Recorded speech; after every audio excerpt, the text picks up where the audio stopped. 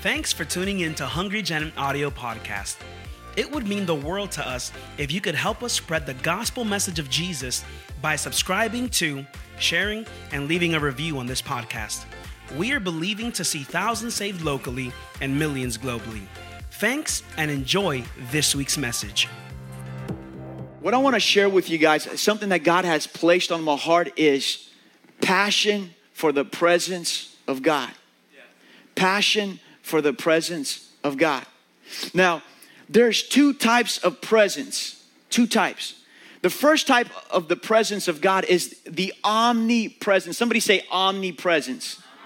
Now, omnipresence means that God is everywhere, whether we perceive Him or not. It's the ability to be present everywhere at the same time. That's God. God can be everywhere at the same time. Jeremiah 23:23 says, "Am I not God, who is only close at hand, says the Lord? No, I am far away at the same time. Can anyone hide from me in secret? Am I not everywhere in the heavens and the earth, says the Lord?" Psalms 139:7 says, "Where can I go from your spirit? Where can I flee from your presence? If I go to the heavens, you are there. If I make my bed in the depths, you are there. If I rise on the wings of the dawn, if I settle on the far side of the sea, even there your right hand will guide me. Your right hand will hold me fast. That's the omnipresence of God, meaning God is everywhere. But the problem with the omnipresence is sometimes you don't see it. Amen? Like, for example, God is everywhere, but sometimes we don't perceive Him. But then there's another presence of God. Somebody say another. This one is called the manifest presence. Now, the word manifest means to make evident or certain by showing or displaying. It's perceived by our senses, understood or recognized when somebody shows something for everyone to notice, or it's another word, revealed. Job said, 23 verse 8, "Look, I go forward, but He is not there. I go backwards, I cannot perceive Him. He works on my left, I cannot see Him. He works on my right, I cannot behold Him." You know, when Job was going through his trial, the omnipresence was around Job. But Job says, "I cannot see Him. He's working, but I can't perceive Him." But when the manifest presence of God comes, you know. Because what happened later in Job's life, God spoke to him from the whirlwind. And Job says, "I've heard about you, but now I have seen you and I have heard you, like for reals." So this is the presence of God I want to talk about. Solomon, when he built the temple in 2 Chronicles verse 5:13, it says, "At that moment, a thick cloud filled the temple of the Lord. The priests could not continue their service because of the cloud, for the glorious presence of the Lord filled the temple." This is when Solomon dedicated the temple. The glory of God came. The presence of God came into the room. And the priests, they couldn't stay there because the presence of God was so thick. You can feel it. Amen. I want to take you to Moses. Exodus 33:18. Moses responded. He said, "Show me your glorious presence." The Lord replied, "I will make my goodness pass before you. I will call out my name Yahweh before you. I will show mercy to anyone I choose, and I will show compassion to anyone I choose. But you may not look directly at my face, for no one can see me and live." The Lord continued, "Look, stand near me on this rock as my glorious presence passes. I will hide you in the crevice of the rock, and I will cover you with my hand until I passed by." Moses said, "Show me your glory." God says, "I got a place for you. I'm going to put you on that rock." How many of you guys know that rock is Jesus? How many of you guys know that rock is Jesus? And God passed by him. His presence passed by him, that Moses probably actually could have saw something and he could have felt something. Jesus in John 14:21 says, "Those who accept my commandments and obey them are the ones who love me. And because they love me, my Father will love them, and I will love them and reveal," some translation says, "manifest myself to them."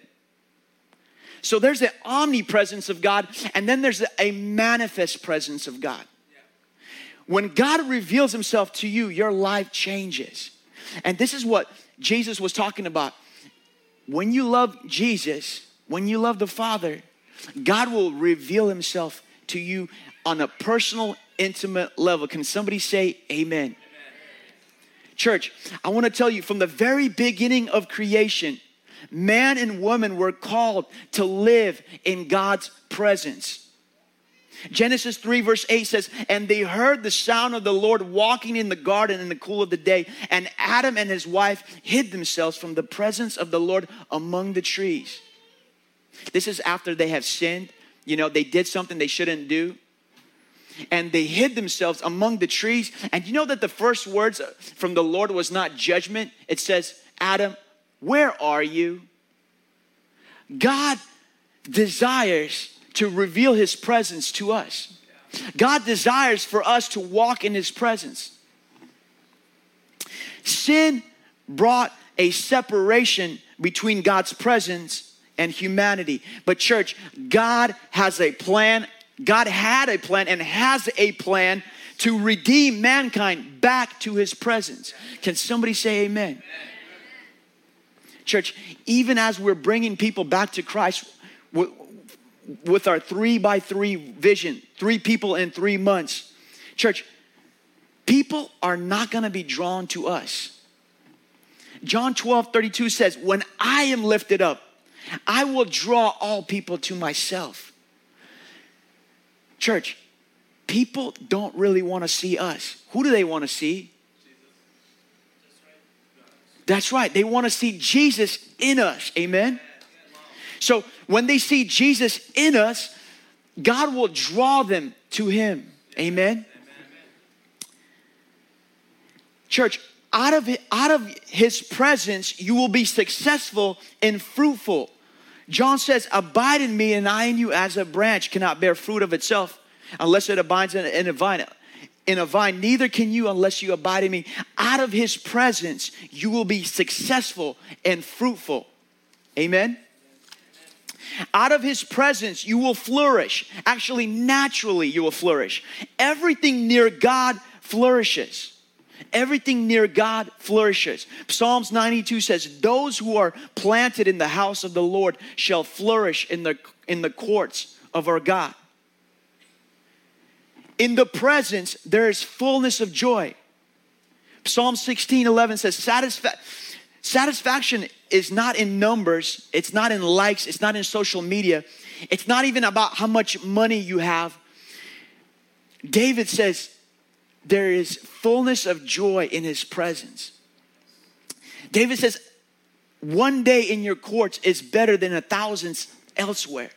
I don't know about you, if you have ever experienced the presence of God, if you ever had even a hint of the presence of God, it is life-changing. Amen. You know, you will find everything in this world. With money, you can buy a jet ski to have fun. That's great. With money, you can buy a nice car. You can buy clothes. You can maybe even buy a girl, because of money. But let me tell you, what you will never find in this world is the presence of the Lord. There is safety and provision in his presence. As the children of Israel, there was a cloud by day and a fire by night. It protected them. It gave them shade in the daytime, and in the nighttime, it gave them light. There's safety and provision. It actually protected them from the Egyptians when they were coming to attack Israel. The presence of the Lord protected Israel. There is revelation and direction in the presence of the Lord. 1 Samuel 3:1 says, and the word of the Lord was rare in those days. There was no widespread revelation. This is in the day of Eli. The Bible says the lamp of the Lord was coming out. Actually, they didn't honor the Lord. They didn't honor him. So wherever God is not honored, his presence is not revealed. And so revelation was rare in those days. Exodus 33:16 says, the presence of God sets us apart from all the people of the world. Do you know what makes us different? It's not because we received Jesus. Yes, it does. That's part of it. But it's actually having the presence of God living inside of you. Because what is going to distinguish you from the rest of the person? I mean, he sins, you sin. What's different? Am I telling you to sin? No. We'll get to that. But what's going to make you be different is God's holy presence inside of you. Do you know Daniel in the Bible, he was 10 times wiser than the rest of the magicians? It's because he had an excellent spirit. The presence of God lived inside of him. The Bible says he prayed 3 times a day. He sought after God. He was different. What is going to distinguish you from everybody else? Is it your church and knees? Is it your hallelujah, praise you, Jesus?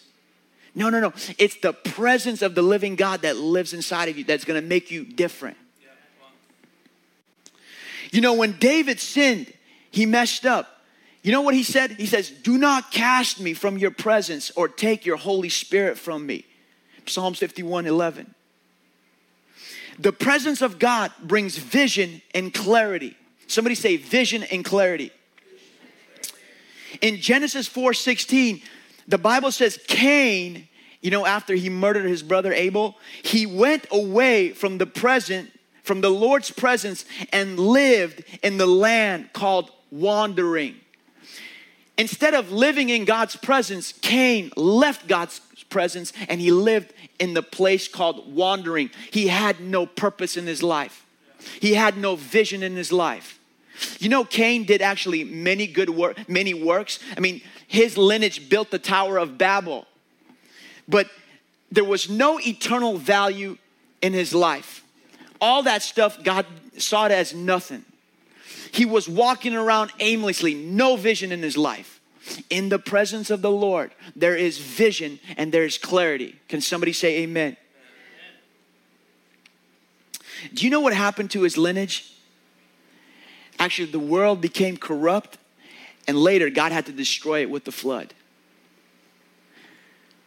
Mistakes happen outside of God's presence. Somebody say mistakes happen outside of God's presence. Actually, church, everything far from God decays, corrupts by default. Anything close to God will flourish. There will be life. There will be joy. But anything farther from God, it's going to decay. Isaiah 1:9 says, unless the Lord Almighty had left some survivors, we would become like Sodom. We would become Gomorrah. That's the children of Israel saying, it says, God, if you would have left us, we would have became like Sodom and Gomorrah. Do you know what happened to Sodom and Gomorrah? Where there is no light, there's darkness. You turn off the lights in this room, what happens? Darkness comes by default. Church, what am I trying to say? In the presence of the Lord, there's everything that we need. Everything that will sustain us and grow us. And anything apart from God is going to decay and wither away. Can somebody say, wow? You thought I'm going to say amen, huh? Church, let me tell you my testimony. I want to share my heart. Church, I was born in a Christian family. My mom and my dad, they took me to church from a young age. I didn't like church. I slept in church. I didn't like to be in church. I thought it was boring. I remember days when I knew Wednesday or whatever day it was, church is at 7 o'clock. So I left to go to the store. Not that I wanted to go to the store. I just didn't want to go to church. And then so when mom and dad comes home and said, where were you? Oh, I was at the store. I just went to the store and came back. I just didn't want to be at church. But church, let me tell you what happened in my life. At the age of 16, 17, 18, 19, my teenage years, I remember being invited to a church service on Friday night.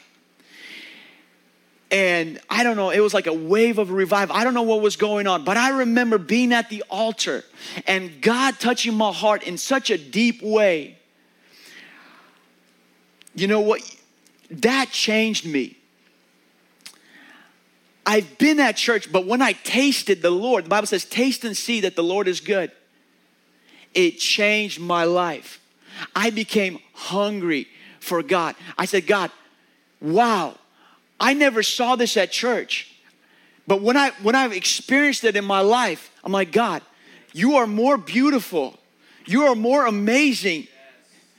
And that was my pursuit of seeking the Lord. I believe the way I am today right now is because of that encounter that I had. I believe if God didn't encounter me in a different way, I don't know if I would be like that. I can't say because I don't know what life would bring.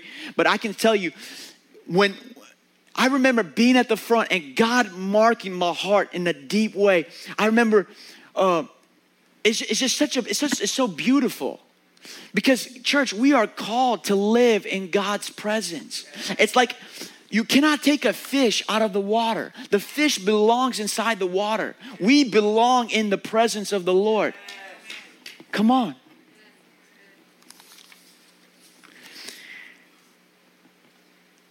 You know, even though man and woman sinned with Adam, God still wanted to dwell with his people. He told Moses, build a tabernacle. Exodus 25:8. Have the people of Israel build me a holy sanctuary so I can live among them. God still wants to live with us. So God told Moses, build a holy tabernacle. So how many of you guys know it was the outer courts, then there was the inner courts, and there was the Holy of Holies? Are you guys with me? It kind of represents us. Our bodies, our flesh is the outer courts, our soul is the inner courts, and our spirit is the Holy of Holies. And so where does God live right now? Inside of us. The Bible says we are the temples of the Holy Spirit. But back in the Old Testament, God still wanted to live with us, and Jesus didn't come yet. So he still wanted to dwell with them. So he says, Moses, build me a tabernacle. So they had all these things. But what I want to tell you guys, in the Holy of Holies, they had this thing which was called the Ark of the Covenant. Somebody say the Ark of the Covenant. It was made out of acacia wood and gold. The Ark of the Covenant actually represents Jesus. It was half wood and half gold, just as Jesus, half he was man and half he was God. God says, Exodus 25:22, he says, I will meet with you there and talk with you from above the atonement cover between the gold cherubim that hover over the Ark of the Covenant. So the Shekinah presence was where the Ark of God was. God's presence was there. Somebody say God's presence. God says, I will meet with you there and I will talk with you there. Church, I want to take you to a story that happened in the Old Testament. This ark, before even the days of Saul, got captured by the Philistines. The Philistines captured it. What happened in their life is because they didn't know how to host the presence of God, tumors started breaking out. And you know what they said? We're going to return the ark back to Israel. So the ark was returned back to Israel. In the days of Saul, Saul didn't look after the ark. He didn't care about the presence of God. Saul didn't care. But David, the Bible says he was a man after God's heart. And he wanted to bring the ark of God back to the city of David. And so this is where this story comes into play. So if you have your Bibles, I want you to open up to 2 Samuel verse 6. 2 Samuel chapter 6. And we're going to go from the beginning. Then David again gathered all the elite troops in Israel, 30,000 in all. He led them to Baalah of Judah to bring back the ark of God, which bears the name of the Lord of heaven's army, who is throne between the cherubim. They placed the ark of God on a new cart and brought it from Abinadab's house, which was on the hill. Uzzah and Ahio, Abinadab's sons, were guiding the ark that carried the ark of God. Ahio walked in front of the ark. David and all the people of Israel were celebrating before the Lord, singing songs and playing all kinds of musical instruments. But when they arrived at the threshing floor of Nacon, the ox stumbled. Uzzah reached out his hand to steady the ark of God. The Lord anger aroused against Uzzah, and God struck him dead because of his error, or some translation says irreverence. So Uzziah died right there beside the ark. David was angry because of the Lord's anger had bursted out against Uzzah. David was now afraid of the Lord, and he asked, how can I ever bring the ark of God back into my care? So David decided not to bring the ark of the Lord into the city of David. Instead, he took it to the house of Obed-Edom. This is a tragic story. David wanted to bring the ark of God from Abinadab's house into the city of David. And these guys put the ark on a new cart, driving it. The ox stumbled. The guy, to protect the ark, sticks his hand out and dies.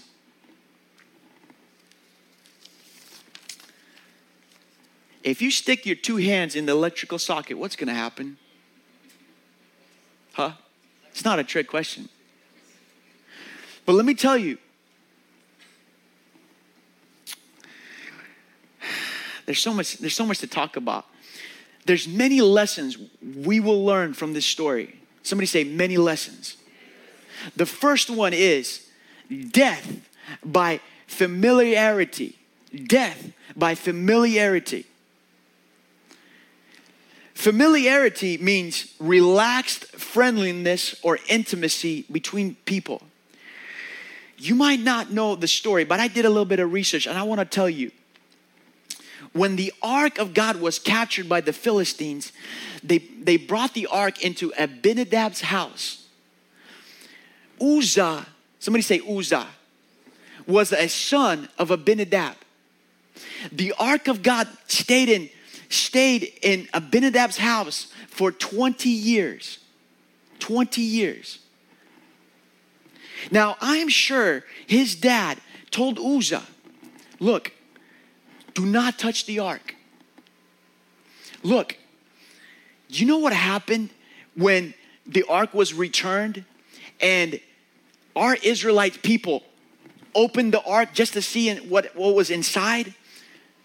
In 1 Samuel verse 19, 1 Samuel 6:19, it says, then he struck the men of Bethshemesh because they looked into the ark of the Lord. He struck 50,070 men of the people. And the Lord lamented because the Lord had struck the people with a great slaughter. So 50,000 people wanted to see what was inside and got dead. And I am sure his father told his son, do not touch the ark. Church, God is holy. God is not just your friend, even though he is our friend. But God is holy, righteous, and judge. The Bible calls him a consuming fire. Yes, in Jesus Christ, we are reconciled back to God. But when God's presence comes in his glory, trust me, it's not going to be like this service where everybody's going to be sitting down on their chairs. There has been times in revival history when the glory of God came into the room, people were laying on the floors because they couldn't stand up because the glory of the Lord was so thick. Trust me, the ark of God was the presence of God concentrated in a high form. Look of it, not like sticking your fingers in the socket, because that is a little bit of electricity. I'm talking about millions and millions of voltage. Death because he became familiar. You know, and this church has been around for how many years? 19 years. 19 years. I did my math before I came up here. The ark of God stayed at his house for 20 years. when you become familiar with the presence of God, you already know, it's so easy to cross the boundaries, because you've been in this house, you already know how everything goes. Many equipment operators, I'm talking about operators that do equipment, they pick up cranes or whatever it is. Many equipment operators crash or get into an accident because they got too comfortable. They were operating on the borderline of danger once they felt danger, but over time they get comfortable and they don't feel the danger. And next thing you know, accidents happen. Death because they were familiar. Guys, church, we cannot be careless towards God's presence. We cannot become comfortable with God's presence. Romans 11:22 says, notice how God is both kind and severe. He is severe towards those who disobey, but kind to you if you continue to trust in His kindness. But if you stop trusting, you also will be cut off. God is both kind and He's severe.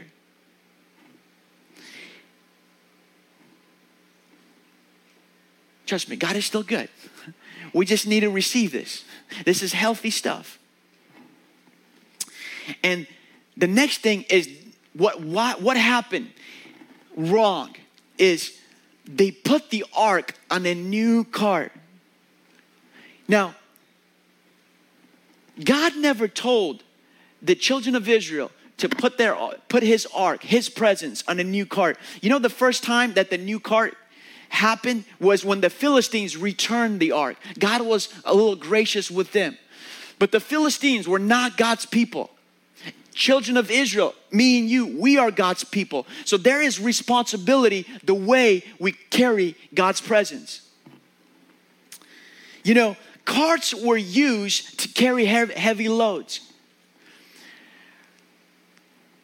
If you want to carry something heavy, why pick it up? Why carry it? It's too heavy. Put it on the cart. Let the horse bring it. Let the ox bring it. Church, it's very easy to have somebody else carry God's presence instead of me or instead of you. It's very easy. Hey, you seek God and you tell Him what God says. But for me, I don't want to do the hard work. I don't want to do the lifting. But church, God does not give His presence to a cart. God gives His presence to us because He's in love with us. And the next one is, being afraid of the Lord is not the same for fearing the Lord. David was now afraid of the Lord. Being afraid of God will lead you to run away from God. That's what David did. David said, how can the presence of God come into my house? How can the presence of God come into my house? So he was afraid of the Lord. But when you fear God, you are afraid to be separated from God. When you fear God, you're afraid to be in a distance from God. Even though you run to God, but with reverence. With reverence. Church, many of us are not experiencing the presence of God in our lives because we are not reverencing the Lord. We treat Him as He's just a friend. Oh, yeah, God, cool, yeah. He is your friend, but He's also your Savior, and He's also going to be your judge. It's a different judge. It's going to be a different judgment than with the sinners. For us, our judgment is going to be how we lived in our body. It's a different judgment. There's going to be rewards and there's going to be losses. I'm not there to talk about that. Leviticus 10:3 says, by those who come near me, I must be regarded as holy. And before all the people, I must be glorified. God is saying, reverence me and you will see my glory. Honor me and you will experience my presence. I was praying one day. I'm like, God, the church needs a fresh revelation of the fear of the Lord. It will bring the church back into God's presence. I'm not talking about Hungry Gen as a church. I'm talking about a church as a whole. We need a fresh revelation of what it is to fear God. because that will draw us back into his presence. We're not going to do foolish things. Acts chapter 9:31 says, the church then had peace throughout Judea, Galilee, and Samaria. It became stronger as the believers lived in the fear of the Lord, and with encouragement of the Holy Spirit, it grew in numbers. The church will grow when it lives in God's fear, the healthy fear. Not the fear that David feared. Oh God, I don't want to do anything without you. No. You reverence God. Amen. The next point I want to show you what happened is, because David didn't bring the ark, he was scared of what happened. The ark of God the presence of God went to Obed-Edom's house.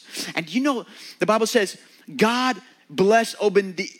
So David did not move the ark of God into the city of David. Instead, he took it to the house of Obed-Edom at Gath. The ark remained there in Obed-Edom's house for 3 months. And the Lord blessed the household of Obed-Edom and everything he owned.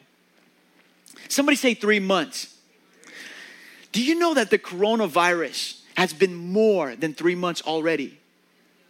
Because of the presence of the Lord was in the house of Obed-Edom, the Bible says God blessed his house and everything that he had to do with. Do you know if you host the presence of God in your house will be blessed? What are you carrying inside your house? But if you carry the presence of the Lord, naturally things will be blessed. You know, people are looking for success. People are looking how to be. Everybody wants to do good in life. Who wants to do bad? Everybody wants to have money, have a house, have a wife, have kids. That's all good. But if you have the presence of God, you have everything. Come on. I'm going to speed this up. So that was the first time David tried to bring the ark. But then David found out. In 1 Chronicles 15, it says, David says, no one but the Levites may carry the ark of the Lord, because the Lord has chosen the Levites to carry. And he said, David called for the priests, the Levites, and he said, you are the heads of the Father's house. Sanctify yourselves, that you may bring the ark of the Lord. Because you did not do it the first time, the Lord broke out against us because we didn't consult him about the proper order. So the Levites sanctified themselves and they carried the ark. 1 Peter chapter 2 verse 9, it says, but you are a chosen generation. You are a royal priesthood, a holy nation, his own special people. Me and you, we are those Levites that carry God's presence. God gives his presence to us. So when the Levites carried the ark as what they were supposed to do the first time, the ark of God moved from Abinadab's house into the city of David. And I want you to see what happened and how they carried the ark. 2 Samuel verse 6:12 says, so David went there, brought the ark of God from the house of Obed-Edom to the city of David with a great celebration. After the men who were carrying the ark of the Lord had gone 6 steps, David sacrificed a bull and a fattened calf. Think about this. The Levites are carrying the ark. They take 1, 2, 3, 4, 5, 6. Stop. David sacrifices. Another 1, 2, 3, 4, 5, 6. Another sacrifice. And that's how they carry the ark. They were conscious who they were carrying. They are carrying the presence of the Lord. God wants you to be conscious of his presence. His presence is given for you. It's not for a cart. It's not so that you live your life however you want to live your life and you don't even have any relationship with the Lord. God wants you to be conscious with him, because in his presence there's life. And they were conscious. They didn't make no wrong move, because they actually probably knew what happened in the past. Like, it ain't going to happen with us. We're going to be slow, but we're going to do it.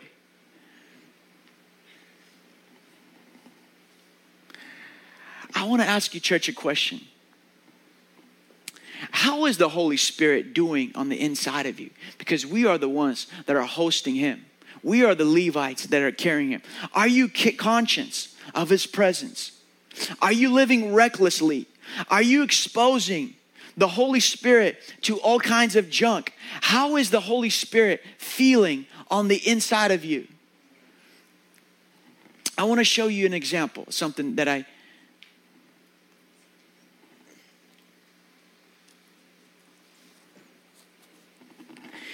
if I had a dove sitting on my shoulder, how would I walk? I would be conscious. I would be conscious that the dove is on my shoulder. Would I be reckless? Would I be reckless? I wouldn't be reckless because I don't want the dove to fly away. You know, the Holy Spirit wants to fall upon you and stay on your shoulder, more inside of you. His presence wants to cover your life. But how are you living?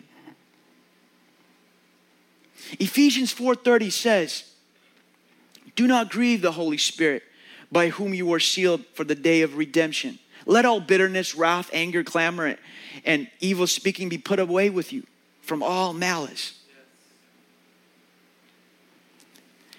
I'm wrapping this up. Church, what do me and you do when we stumble and when we fall? What do I do when I lose my peace? Do I harden my heart? Do I run from God or do I run to God? Because you know what Solomon said in Ecclesiastes 7:20? It says, there's not a single person on earth that is always good and never sins. Solomon said that. There's not a single person on earth that is always good that never makes mistakes. I make mistakes. You make mistakes.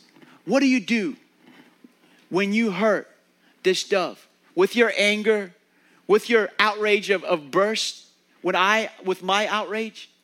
Do you run from God or do you run to God? 2 Chronicles 6:36. This is also Solomon. After he built the temple and he prayed when he was dedicating the temple to the Lord, he says, when they sin against you, for there's no one who does not sin, and you become angry with them and give them over to their enemy who takes them captive to a land far away or near. And if they have a change of heart in the land where they are held captive and repent and plead with you in the land of their captivity and say, we have sinned, we have done wrong and acted wickedly. If they turn back to you with all their heart and soul in the land of their captivity, where they were taken, and pray toward the land you have given their ancestors, toward the city you have chosen, and towards the temple I have built for your name, then from heaven your dwelling place, hear their prayer and their pleas, and uphold their cause, and forgive your people who have sinned against you. There's no people on earth that always do good and never sin. What do we do? That's the question. Because David was a man after God's heart. David committed some horrendous sins. But he prayed, Lord, wash me. He repented and he says, Lord, take not your Holy Spirit from me. Restore to me the joy of your salvation. I think the biggest thing that gives God a smile is when we repent. Yes, come on. When we say, I'm sorry. Because let me tell you, God's heart is to dwell with us. God's heart is not to just punish us. Hell was never created for me and was never created for you. God loves us. But in order for us to walk with God, we are called to sanctify ourselves, not to be religious, but that we can host the presence of the Lord. Isaiah 33 says, who of us can dwell with the consuming fire? Who of us can dwell with everlasting burning? He who has clean hands and a pure heart, who does not lift up his soul to what is false and does not swear deceitfully. If we desire to live with God, God will not stay at our level. He came down to our level and died in our place to take us to his level. If we want to walk with God, we will need to learn how to carry his presence. And God has given everything we need. His blood, the Holy Spirit, angels, a community, everything. But if we want to walk with him, let's not make any excuses. Let's say sorry. Let's say, God, forgive me, and come back to hosting the presence of the Lord. Because in his presence, there's fullness of joy, life, prosperity, all goodness. And we will be fruitful and we will multiply. Let's stand. Let's stand. Right now, we're going to worship the Lord.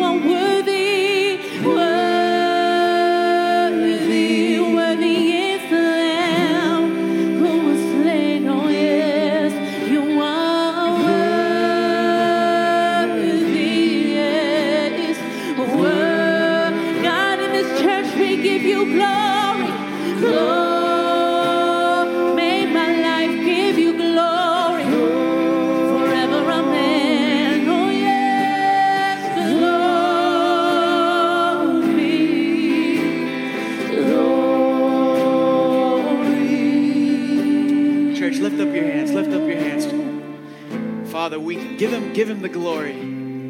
Father, we worship you in this place, Lord. God, we honor you in this place, God. We thank you for sending your son, Jesus, to take our place, God, to die for us on that cross, God. Without him, we wouldn't make it, Lord.